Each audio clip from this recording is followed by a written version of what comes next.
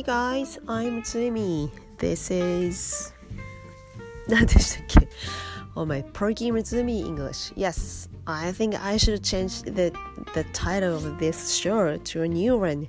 なんか新しいのに変えましょうかね。Perky は残してどうも自分の名前が入るのはなんかないですか。Perky Mitsumi English じゃなくて Perky I don't know.Okay, I'm gonna think about it later. So, how are you guys doing? It's been a while, isn't it? It's been どのくらい経ちましたか？もう2週間ぐらい経った気がするんですが、最後のエピソードから。Because I've been so busy to be a mother of my son. いや、元から母親なんですが、ですね。My son starts to go to the kindergarten. 幼稚園に行き始めて、それでちょっとね忙しくてとても Yes やってる暇がありませんでした。So, how are you guys doing? Good? Me? Bad. I'm not so good because I have a pollen allergy. Again!3月も花粉症にやられてたんですが、もう大体こう桜が咲くとね回復するんですけど、毎年今年は桜が咲いた途端にでもだけど、3日ぐらい前からまだ花粉症が始まって、なんでしょうかねこれ。次は終わったしと思って、で手短な人に手短な聞いたらいやヒノキだよと言われて、そうなんヒノキの花粉症もあるんだと思って Yes, I'm surprised でしたね。So anyway そうなんですよ。だからちょっと鼻詰まりなんですよね、声がね。 Sorry about my weird voice because my nose problem です。 Yes, I have a nose problem. Anyway NHK ラジオ講座皆さんいかがですか？やってますか？残すところあとわずかです。5月4月末の連休に入るとラジオ講座も復習ウィークになって新しいことやらないじゃないですか。ってことは実質4月は3週間分しかねやらないんですよ、放送が。ってことはあともう1週間ぐらいなはずね。連休まであとそうですよね。なのでここへ来てめげてしまった人、はーい Here I am. Yes, because あれなんです。あれ杉田先生のやつ、実践ビジネス英語、あれはもう3日やって本当にできなくなりました。Because 放送を聞くに耐えないというか、放送を聞いていられない。いやBGM みたいに流しながら何かやるっていうのはできても、あれをねこう自分のものにしよう、あの英語を自分のものにしようとすらもう思わなくなったね。いやー何ですか、こう TOEIC とか受ける人はでも TOEIC に出てくるような単語もあるけどねえ、TOEIC 向けかもしれないですよね。じゃないしにもう現役のビジネスマンなら役立つんだろうなという感じですよね。数字は出てくるこうでも何が何だか分かんないですけど、分かるけど、そう言ってることは分かるけど、いざ自分の実生活に置き換えてレベルの英語を使う場面があるかというとnothing ですね。ゼロですね。なのでテキストは買ったけどもやめてしまいました。本当に3日坊主で終わりましたね。なのでスパッと諦めて、それ3日でスパッと諦めたでしょ。でその後やっぱりね英会話タイムトライアルでは物足りないんですよ、私。いや物足りない人もいると思いますね。もうそこそこ英語会話できる方で、いや私みたいな人どうすると思って、でもう一つあるじゃないですか。ラジオ英会話じゃないんですよ。大西先生のちゃん好きじゃないんですよね、彼ね。もうちょっとね、優しいなんていうんですか、メガネがいかついでしょ、ちょっと彼。それメガネは英語力と比例しないんですが、じゃなくて by the way 遠山県の英会話なんでしたっけね、英会話学習あれ遠山先生のやつね、もう2年3年前までラジオ英会話やってたんですけども、遠山県のとこね名前がついた番組、あれも週3回やって、もうそれかと、こっちやってみようかと思って、でテキストを買いね、なんかなんていうんですか、最初の週は聞き逃したので、再放送の週末に3日間分どさっとね再放送ありますよね、あれを録音して聞いたんですよ。もうね、なんていうんですかほっとしました。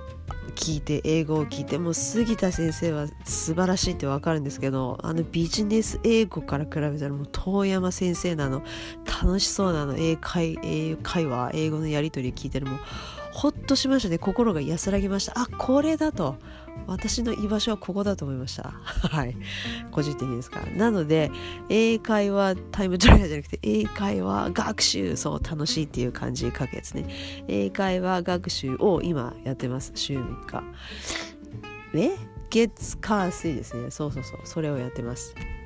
なので二刀流ですね。プラスシンプルインジョイシンプルイングリッシュもあれも読んでますが、それはまあいいや、はい、それはまた後の機会にして。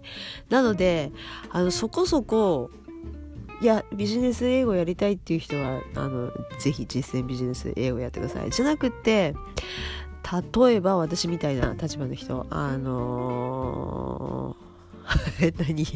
昔ちょっと海外ポコポコ行ってちょっと英語忘れたくないんで日頃やろうかなっていう人、これからワーホリとかね、ワーキングホリデーと海外留学の予定なんですとかいう人、あと、学生の人もいいですよね。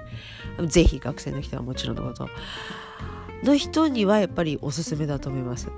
それ以外の中1中2中3のありますよね、ラジオ番組ね、あっちもね、あれは一通り聞きました。私4月のやつは一通り聞いたんですけど、やっぱりあれは中学生向けですよね。よくて小学生向け、頑張って高校生向け、大人が聞いてもいいけど内容が大人向けじゃないので飽きるしつまらん。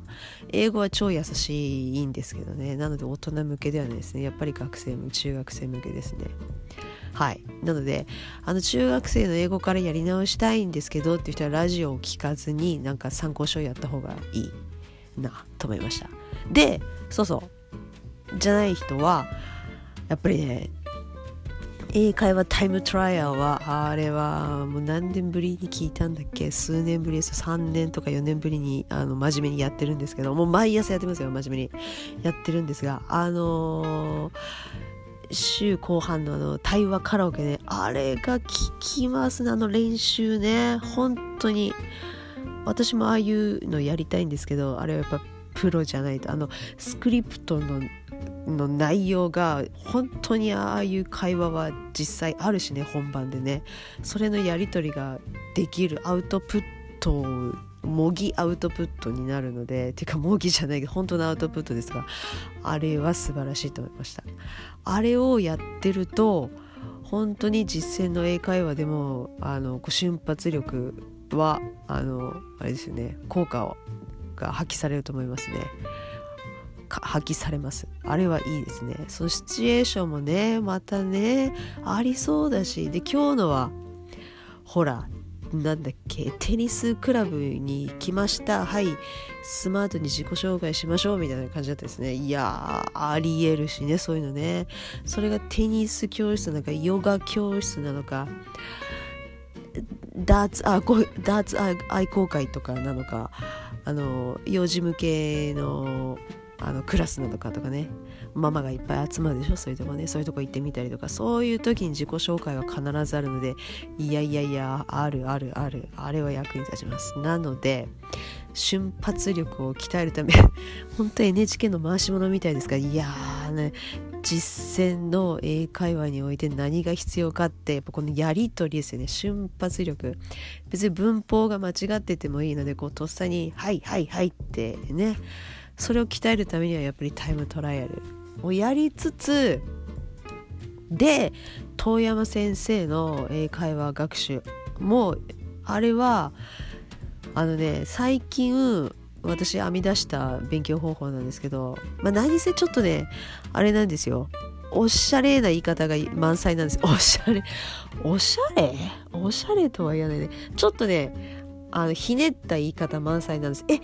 学校で習わなかったしこの言い方とか、英検で出なかったしこれとか、教科書に載ってないこの言い方っていうのが満載なんですよ。本当に海外ドラマ見てると、いや言ってるみたいなこう会話が満載なので、それを全部まとめて私おしゃれって言うんですけど、おしゃれな表現がねあるので、それを学ぶには最高ですね。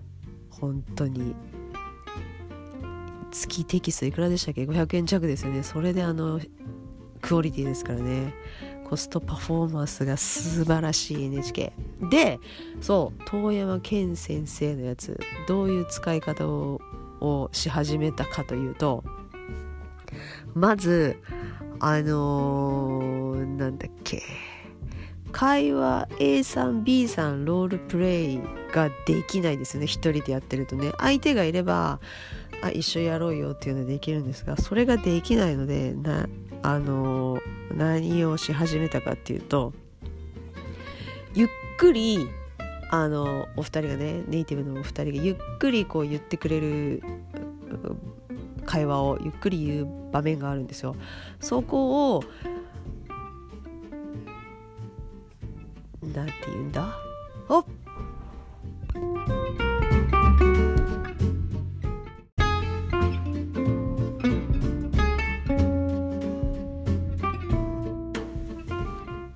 Hey guys, again, I'm here again.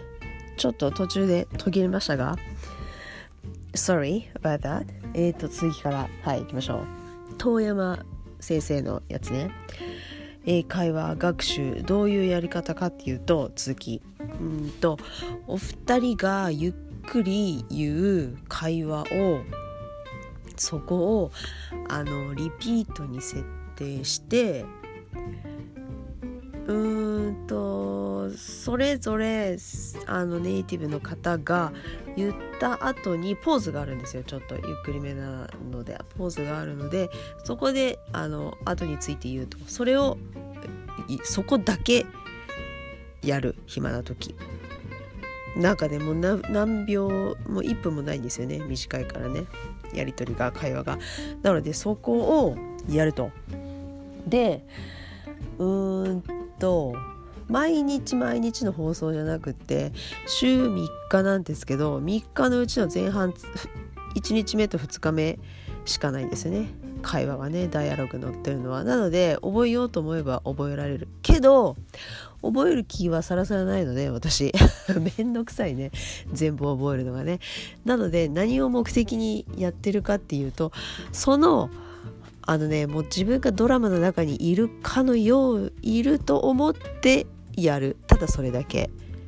もはや発声練習とか暇つぶしでもないけど、もうそのつもりでやると楽しいので続きます。あれをいちいちこの表現を覚えようとかこの単語を覚えようとかやってると、それが好きな人はもちろんやってもいいんですけど、私それが好きじゃないのでそっちの目標じゃなくて、純粋にその会話を楽しむためにはもうその役になりきってというか、今日やったのが何でしたっけ、イースターのエッグハントありますよねとか、日本ではやらないからね、キリストの復活のお祭りかなんかで庭に卵を埋めて、本物じゃないやつね、中にお菓子が入ってるやつ、あれを埋めて子供たちがうわーって言ってこう探しに行ってっていうなんかねあるんですよ、行事が。それをの一場面でっていうやり方でしたね、夫婦の方がね。そう卵を子供がいっぱい来るから卵をいっぱい用意しなくちゃもう大変よみたいな奥さんに対して旦那さんがじゃあ俺手伝おうかみたいな、そういうやりとりまあありますよね。日本じゃないけどイースターエッグはないけど、それをもうその役になりきって、そこだけは私もこの一場面このドラマの中にいますみたいな感じでやるとまあ楽しいねこれがね。で、スピードがゆっくりなので英文がもちろんテキスト見なくても聞いてるだけで言えるので手ぶらでできると、これがね最近楽しくてやってます。でいつの間にか覚えちゃうんだよね、楽しくて繰り返しやるからね。ででそれが一つでしょ。でもう一つ編み出したっていうか昔はねちらっと富山先生がラジオ英会話やってる時にも聞いたことがあって、っていうかもう長いですよね、富山先生やってるんで、ね、私20代の頃からやってるじゃん。その頃もラジオ英会話ってあった気がする。で最近できたコーナーで毎日その回のエピソード会話の内容をなんて言うんですか、会話なんていうの、日本語が出てもない、つまり英釈文っていうコーナーなんですけど、釈っていうのは借家の借で借りるってやつ、英作文じゃなくて英釈文、その会話の内容をまとめて英作文しましょうっていうコーナーが最後にあって、ここが非常に役立つんですよ。何に役立つかっていうとやりとり簡単な日常生活において英会話をやり取りできるけど、そこからまたステップアップするには自分の意見を言うことがありますよね。ありますか？あると思うんですよ。例えばあるでしょ英会話スクール行ってもよくそういう雑談があるじゃないですか。先週何してた？こうでこうだった。具体的に一緒に行きましょうね。週末じゃなくて、昨日どうしてた何してたみたいなことを振られて、昨日ねうちの旦那子供を公園に連れてくって約束してたのに急に仕事が入っていけなくなって、もう頭きちゃう。おかげで私子供連れて公園行ったのよみたいな、こういうことがあるじゃないですか。ありますね、私の場合ね。その今の日本語って長いでしょ、結構日本語ってで、そういうまとまった文を言う練習ができるんですよ、英釈文は。それがねすごいと思った。瞬発力とはまた違う分野の力がつくなと思いました。まとまった文章を言う練習ができる。しかも自分の力で英作文するんで、というかダイアログの中の文を借りて、だから英釈文なんですけど、それを使って英作文して、でこれは相当鼻詰まってきましたね。 Excuse me。 番組の中ではやってないですけど、番組の中でははい英作文しましょう、はいでネイティブの人がアンサーを言って、はいで終わりなんですけど、それじゃあライティングになるかな。じゃああくまで英会話のために役立つためにはどうするかっていうと、私は音読をおすすめですね。てか私やり始めたんですけど、音読をするんですよ。その日のうちに、そのものはその日のうちにこういう内容でって。そうするとまず最初は自分で作った英文を見て音読ね。でテキストを閉じて見ないで音読。余裕があればそれ3回とか4回とかやるんですけど、そうするといやー力がつきますね。英会話のこう Yes, No, what do you want? ラララララっていう、こうやりとりじゃなくて、こうまとまった文を言う練習になると、それと使い方ができるなと思って、なのでおすすめです。遠山先生の英会話学習、もちろんおしゃれなフレーズ満載ですから、それも役立ちますね。いやーおすすめです。で最後にNHK のテキストのお楽しみの一つが、これを楽しみにしてる人あまりいないかもしれないけど、メインはその放送ですから、じゃなくって巻末にネイティブの人がエッセイをね書くことがあるんですよ。連載してるんですよ。でそっちが人気が出ると、それで単行本になってね出版されることがあるんですよ。そっちがまだ私密かな楽しみでもあるんですけど、で遠山先生のラジオ英会話の頃から先生のテキストに巻末には必ずエッセイがあったはずなんですよ。それ結構楽しくて、そこばっかり読んでたってんですけどね、私ね。でそれが人気が出て出版されて、そっちの方も買ったんですけど、でそうかなと思って4月号をめくったら載ってましたね。やっぱそうなの、人気なんだと思って。で今回はまだ読んでないんですけど、なんかね、イギリス人の方が書いてるエッセイですね。あれも役立つね。あそこも500円弱でエッセイもついてて英会話もできてて、すごいテキストですよこれ。そうで、英会話タイムトライアルの巻末にもお楽しみがあるんですよ。これお楽しみ何かっていうと、タイムトライアルにはエッセイはないんですけど、なんかね最近始まった漫画、漫画が英語で読めるっていうね。これもあるけど、私あんまり好きじゃないから漫画すっ飛ばしてるんですけど、その後ろにある後ろじゃない、その前かな、英語タイトル言いますね。使える英語の学び方ね、気になるでしょ。それ連載が載ってるんですよ。田中先生が書いてらっしゃる連載が使える英語の学び、これがね読み応え十分というか、これ一冊の本になるでしょうっていう感じのレベルの内容がね、重要なことがねいっぱい書いて、4月にもいいこと書いてあって、4月に書いたのがこう展開されていく。言ったね、ポッドキャストこれ言った気がする。で今回はもうね、私の手元にね5月号があるんですが、タイムトライアルのその5月号の後ろに使える英語の学び方、何が書いてあるかっていうともう息が鼻が詰まってきた。英語学習成功の3つの条件っていうのがあって、読みたいね。成功の3つの条件。テキスト買ってくださいね皆さん。インプットでしょ、アウトプットでしょ、それから必要性だそうです。この3つの条件が必要だそうです。言われなくてもそりゃそうだなって感じなんですけど、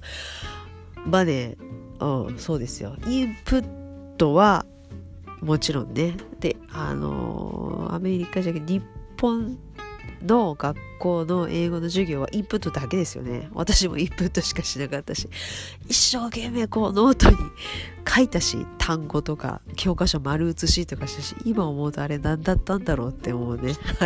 インプットやりましたね。闇雲にインプットやればいいって話じゃないですよね。それも詳しく書いてる。まずインプットが大事で、もちろんアウトプットもしないと上達はしない、成功しないと。で最後が必要性ですよ。必要性。あなたにとって英語は必要なのかどうか。そう言われると私今必要じゃないかもしれんけど、だって日本に住んでて生活してればね、日本語英語話せなくてもね生きていけるしね、ということです。必要性かどうか。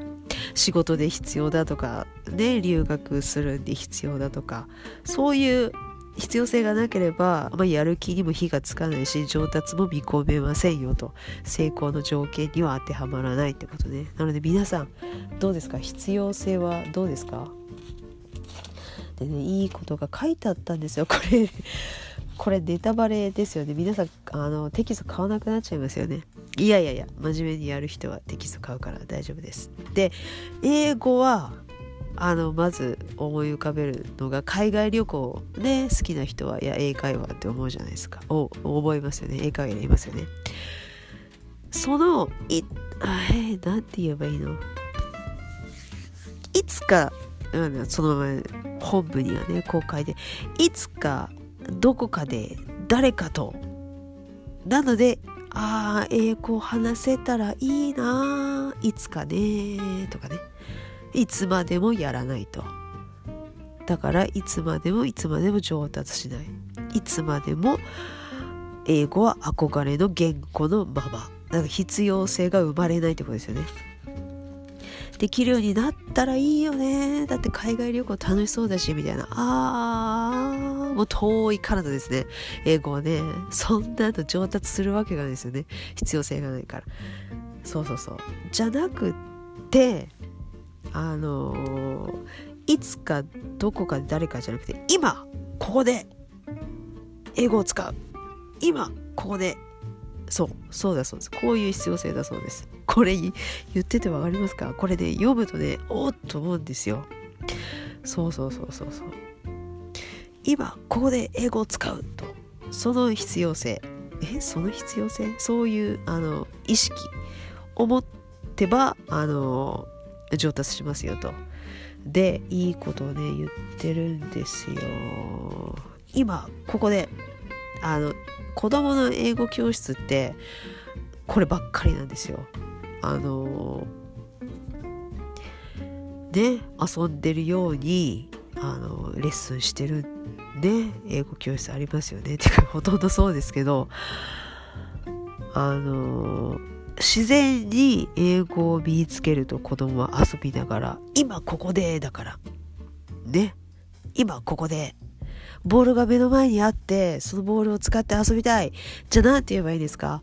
ボールってね言うでしょ、子供。その赤いボールなんだよ、それ赤いレッドボールって言うじゃないですか。その表現、今ここで英語使う表現者になってると。だから子供は上達が早いと。がいかんせん、それが小じゃなくて中学校高校になると、そうじゃないと。もうテストで点数取るためだけの教科の一つになっちゃうんでね、英語はね。だから上達しないと。上達するけどね、文法は上達するしね、英作文も上達するんだけど今ここで表現しようではないね、ちょっとね。なのでなんて書いてあったっけ？コラムには